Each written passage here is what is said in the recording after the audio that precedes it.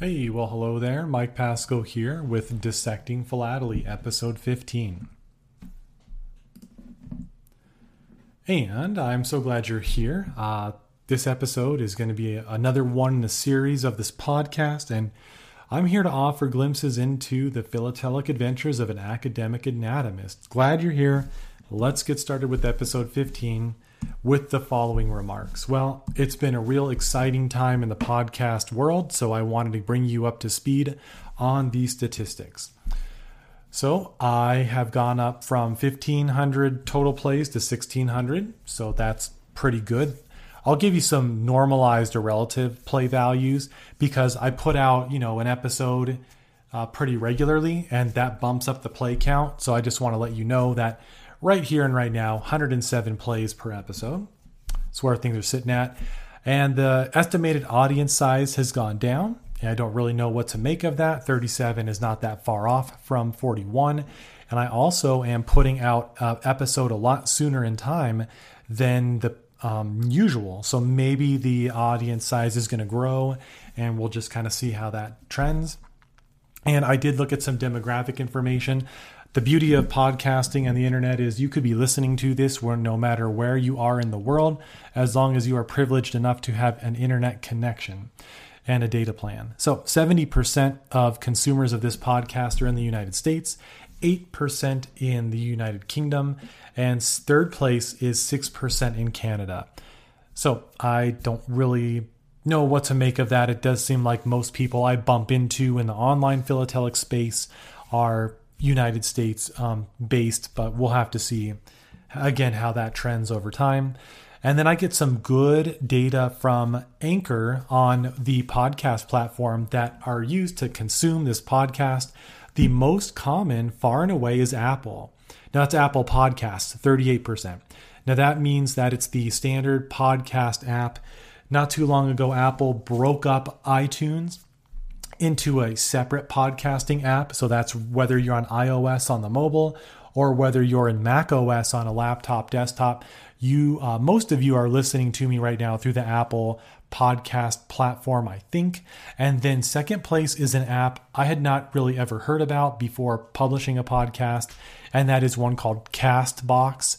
So if you're looking to, if you're in the market for a podcast app, you haven't settled and you're looking for the most popular ones, for me, for this podcast, it's the Apple podcasting app and something called Castbox. And I'm not surprised. Was not surprised at all to find that 75%, 3/4 of my listener base are male or identified and reporting as male. This certainly holds true to the stereotype of the typical stamp collector in my own experience. I'd like to see that percentage change, of course. Now, 34% is the most representative percentage of my age groups, and that age group that is most represented is 35 to 44. Now, that's where I am. I'm in that age range. So maybe my podcast is appealing and connecting with those in my same generation, in my same stage in life. I'm not entirely sure. And of course, there's a 2/3 of my listener base are outside of that, but this is the most common, most popular age demographic. And that's the update on the podcast. It's been fun. I have some time right now to do this recording and to get things posted. And maybe my template, maybe I've hit my cadence, maybe my frequency is a little better because I have a platform and a place to drop my ideas as I go. So other things I wanted to get you updated on are the video version of this podcast. I got to publish my first video version, and overall I'd say it went well. It went so well that I'm going to continue to do this format for the foreseeable future. Of course, I want your feedback. I want to hear from you how it's going. I'm doing it again in the same way. Now, I did discover, I wasn't sure what to say last time, I did discover that if you want to consume this video, in terms of the 10 or 12 podcasting platforms I see my podcast go out on, Spotify is the platform where you can watch the video. I don't know if Anchor and Spotify are connected and related in some way, but the video file I upload to Anchor gets moved over to Spotify. I don't know if the other podcast platforms can't or won't handle video. The audio version is definitely still out there, but Spotify is your way to go if you want to see the video. So it would seem. I don't know. I really didn't like the idea that only one platform would benefit from the video. So I went ahead and just, I have a Gmail account, dissectingphilately@gmail.com. So I have a Google account therefore, and I went ahead and activated my YouTube channel. So I have information on that. You can go to YouTube, you can search for Dissecting Philately. I've already got 15 subscribers and some, handful of views on the first video. So I'm going to go ahead and upload the video file that I get from Camtasia. Yes, I upload it to Anchor to go out in that way to Spotify, it seems like. But hey, YouTube is like the world's second most popular search engine, biggest YouTube video repository. So I'm going to be putting these videos on my newly activated YouTube channel, Creating Philately or Dissecting Philately. I think the audio still sounds good. Probably sounds better because I'm recording now that I think about it. I'm recording at my computer, obviously, because I've got the visuals, I've got the camera, and I'm using my Yeti Blue microphone, my USB microphone, which is studio quality, very high quality. So I think my audio not only sounds good, I think my audio probably sounds better.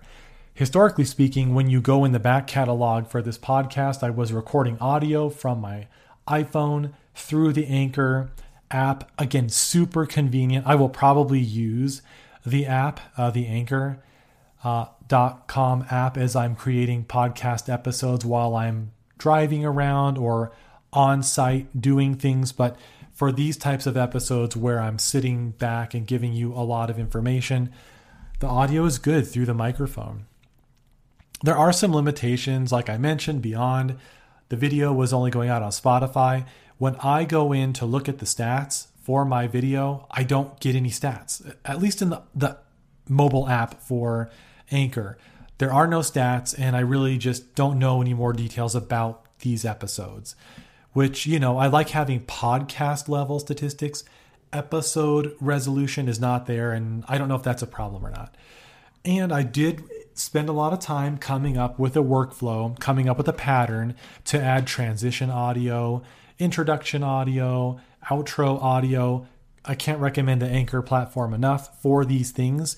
They have these free built-in, non-copyrighted audio, and it sounded great, but I just don't have those. I don't work them in. I don't know how to work them in this platform, and I'm not going to make time to do that. So if you're listening to this, that's where and why the audio transitions are gone, because I don't have that library of little audio clips to add in.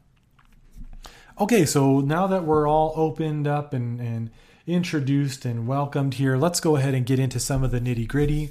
This is Dissecting Philately, so let's have a little hat tip to anatomy, and let's look at anatomy by the numbers. Anatomic number 15. Well, hey, why don't you guess? Those of you that are watching the video, what is this? Well, this is an anterior view of the ankle joint. The ankle is the articulation between the leg and the foot. So what's the relevance to the ankle for the number 15?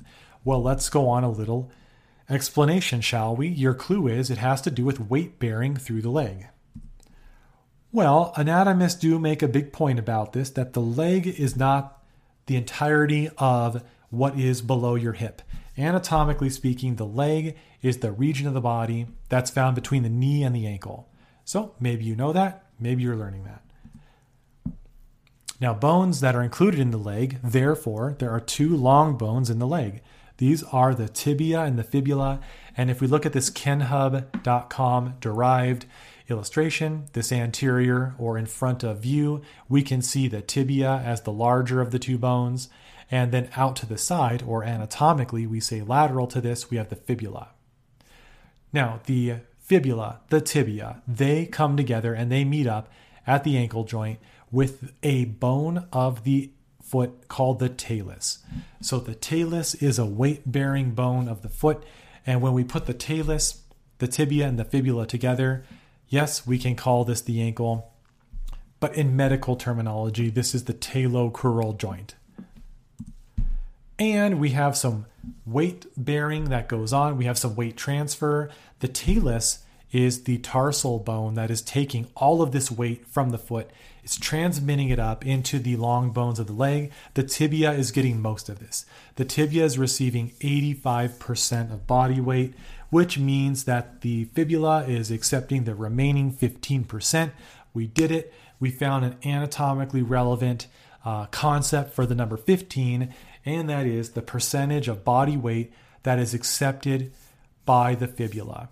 Kind of explains a couple of clinical observations. For example, fibular fractures due to weight bearing are kind of rare. Stress fractures would be much more common through the tibia, I would imagine. And also, if somebody like a football player, I think, was it Donovan McNabb, played for the Philadelphia Eagles a while back, he sustained a fibular fracture, but that wasn't realized until after the game. He was able to play and quarterback the football game and really have not a lot of problems. I don't know what kind of pain meds he was on to make it through the football game. I assume most football players are on some kind of injection at some part of their body.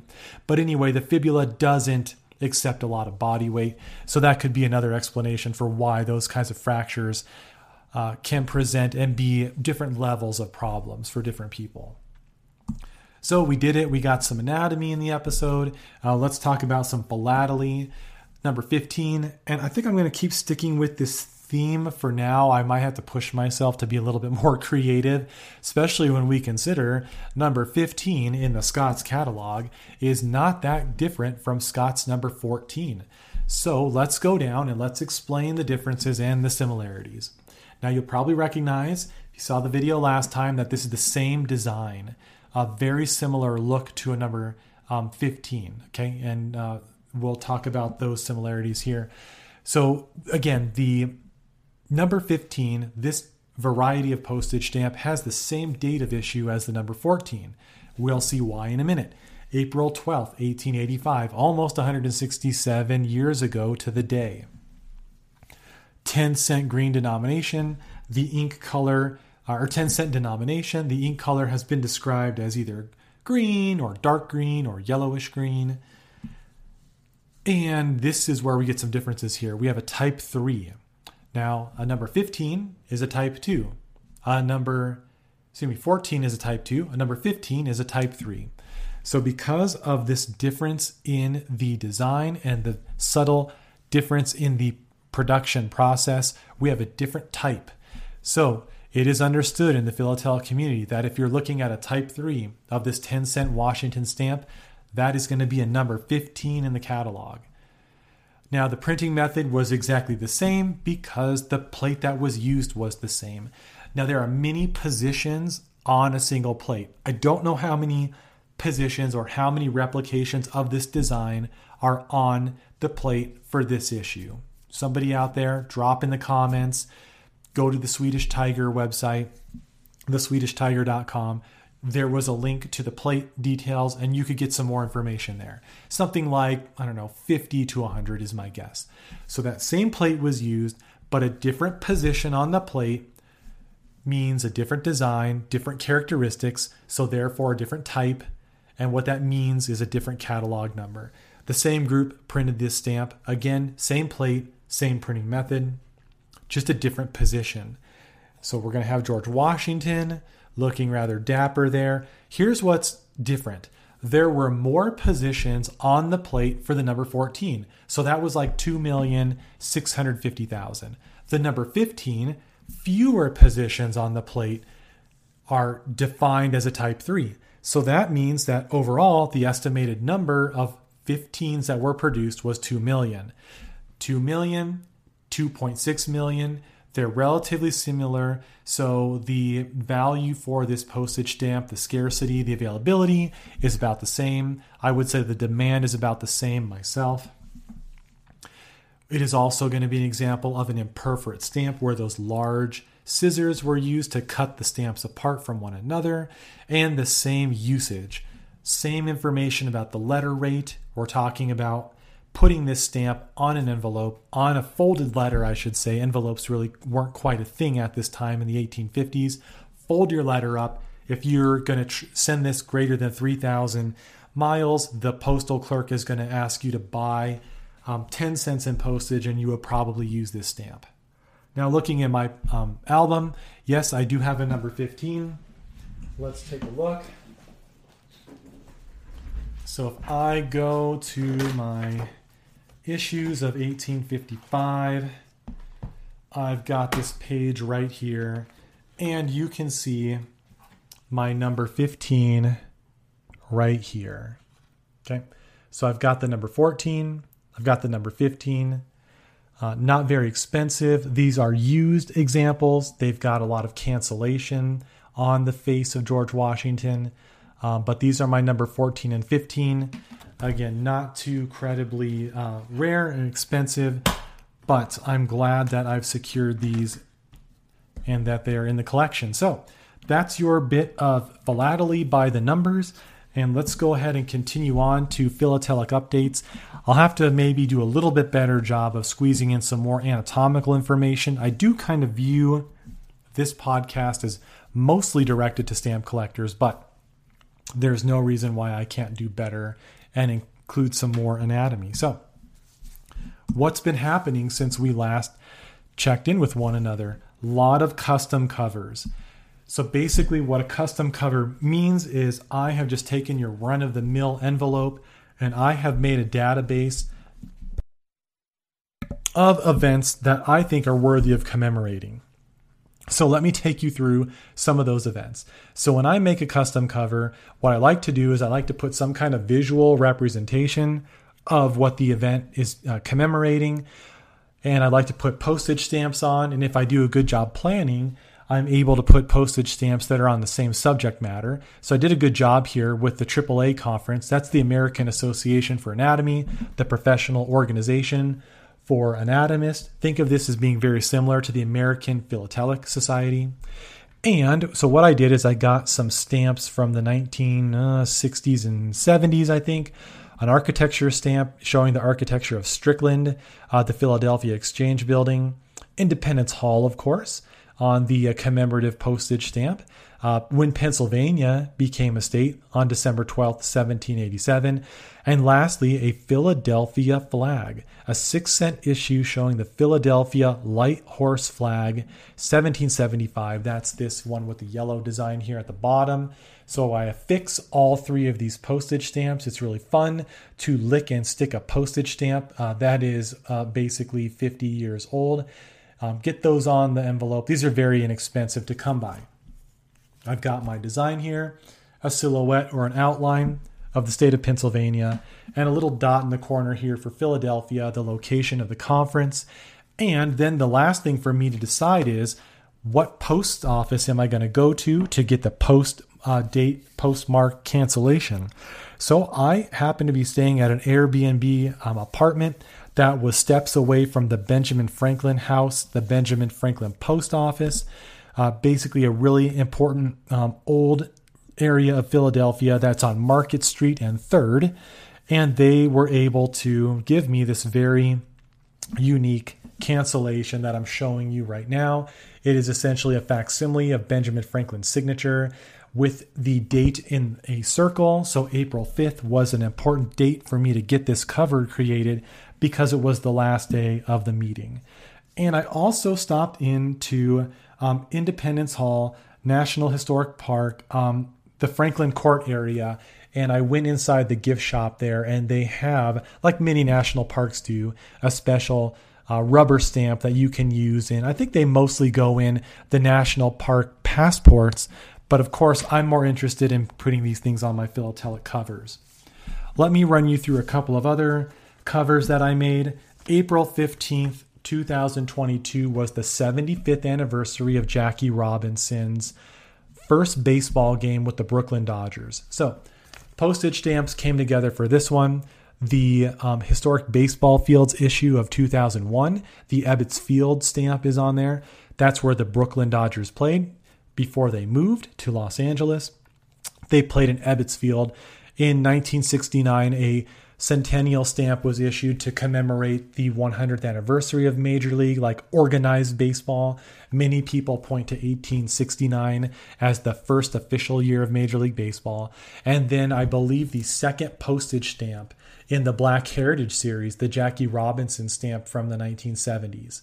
A nice 20-cent Black Heritage issue. And I love this stamp because look at what it shows. It shows Jackie Robinson, but look at what he's doing. He is depicted doing what no other Major League Baseball player has managed to do more times, and that is to steal home plate. Now, Rickey Henderson stole second and third base 1,400 times, something like that crazy. Lou Brock stole 938 bases, but Jackie Robinson stole home plate 19 times. That's like more times than many Hall of Fame baseball players combined. So he's stealing home in his signature move, April 15th, 2022 as the commemorative date for April 15th, 1947. That was 75 years ago. Oh, guys, it sucked getting this canceled. I thought it would be a good idea to go down to a post office in Denver because I took the family, my wife and daughters, to the baseball game, Colorado Rockies at Coors Field. So I thought I'd find a stadium or a post office 4 miles from the stadium. I went into a postal unit inside of a hardware store, convenience store. The woman said she couldn't do it. Now, this is hard. I mean, this is real diplomacy at its finest. This is people skills. I don't know why this would be turned down. I mean, if you look in the manual of operations for the postal service, what the postal clerks are supposed to follow, it clearly says that stamp collectors can request this service. She was telling me that once I gave her this envelope, it would have to go in the back and it would have to go through the mail system. But I don't really want to risk that because I don't want the envelope to be damaged. So what I do is I request this handback service, and I asked her why she couldn't cancel it and give it to me. She said because, well, okay, she didn't say why, but I offered her a convenient explanation. Is it because you're a postal unit? You're like a ancillary, like appendix, like you're some kind of smaller version of a post office. So she said, yes, that's why. I took my daughter and we left to go find another post office, which we did. We found another post office. I made the request. The first clerk said, I don't think I can do that. I have to take it to the back. I said, is there anyone else I could speak to? She said, go speak to my coworker down the way. I go speak to her. And again, it's a very tough sell. I'm getting a lot of pushback. So this time I pulled up the bookmark that I have of the USPS.gov website that is their operations manual. I hate being this guy. I hate pulling this move, but I was running out of time. I needed to get lunch. I needed to feed my family. I needed to get to the ballpark.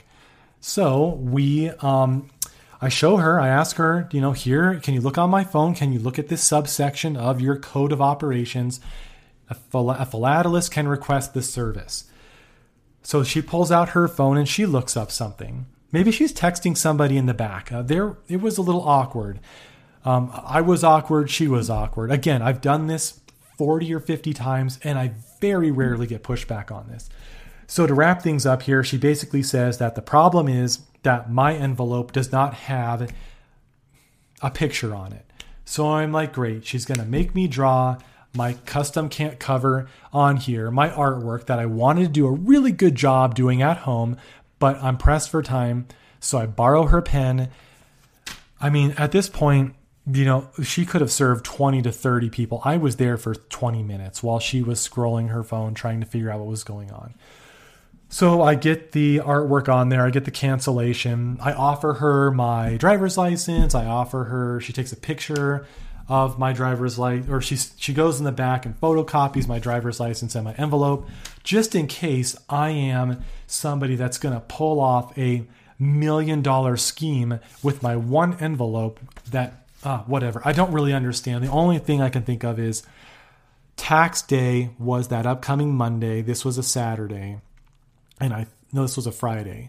So she kind of said to me in some very confusing terms that, because it's tax day, we have to be super careful. I don't know, whatever, moving on. There was also another really cool cover to get together, and that was the American Osteopathic Association. They are celebrating their 125th year. So on April 19th, 1897, that's when the American Osteopathic Association was founded. And I happen to recognize that in 1967 or something like that, they have a commemorative stamp for osteopathy. So I do work with a couple of doctors of osteopathy in my anatomy work. So I thought it would be cool to put together something. And again, I got postmarked at my local Lafayette post office. So now I have time to put something really nice on the cover.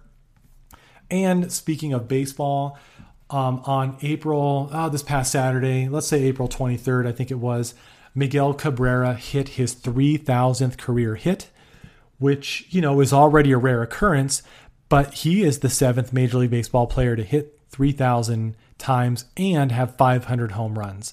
So I'm holding the cover that I made on August 23rd, 2021 to commemorate the 500th home run of Miguel Cabrera. And now I was kind of thinking that maybe I'll have a postmark added here for the 3,000th hit. So he's one of 7 Major League Baseball players to reach this milestone. So I've got that professional baseball stamp on there, and I've got the Tiger Stadium postage stamp in there from 2001. So those are my custom covers. I've got many more covers planned for the next couple months, so I will keep you updated. I came across a really cool association, a society. So that's the Ebony Society for postage stamps. I will show you a little bit more about this. I really want to amplify and highlight this because, again, it represents an underrepresented and underserved ethnicity in our country, and I want to give a lot of attention to this. So stay tuned for a little bit more on Esper. On my desk, of course, I've got these covers to show you. But the other thing that I have on my desk that is philatelic related are these postcard stamps that I picked up today. I want to get back into post crossing. I want to post some postcards. I've got a stack of postcards that I'm ready to send. And if you're not familiar with post crossing, please look it up. I'll put a link in the show notes here to post crossing. And it's a really cool way to send postcards to random people throughout the country and the world and also receive them yourself. And I am still looking forward to attending the Rocky Mountain Stamp Show. That is May 27th through the 29th. I've got the link to that stamp show in the show notes, so please take a look at however you can look at that information in your podcast app. There's usually a information page that you can look at, so please take a look at the information for the Rocky Mountain Stamp Show. And here is a screen grab of the header of that Esper society that I mentioned before. So that was esperstamps.org. It will take you to the Ebony Society of Philatelic Events and Reflections. So there's some really good material here. There's a lot of information. You can, of course, become a member. You can read the reflections from people in this area that are making observations on ebony, African American, Black experiences in society, as well as how that is shown up on philatelic materials. And there's a lot of other events. So I please direct you to look up Esper and see what they've got going on, a very active chapter of the American Philatelic Society. So that's it. I wanted to keep it a little bit brief. That's about all the time I have for today. And I just want to let you know again where to find me. All of my online presences are on my Linktree, linktr.ee// I should say, Dissecting Philately. But the most immediate way to get in contact with me, find me on Twitter, find me on Instagram, and find me on YouTube. How embarrassing. I forgot to put the handle here. I don't know if you can customize names anymore on YouTube. So you'll see the link to YouTube in the show notes. You'll see it on the Linktree. And I am not going to start recording this over again. And you can also email me. If you really can't find me on YouTube, you can always search YouTube for Dissecting Philately. Drop me an email, dissectingphilately@gmail.com. Thank you for your time. The postage stamp is a flimsy thing, no thicker than a beetle's wing, and yet it will roam the world for you exactly where you want it to. E.V. Lucas.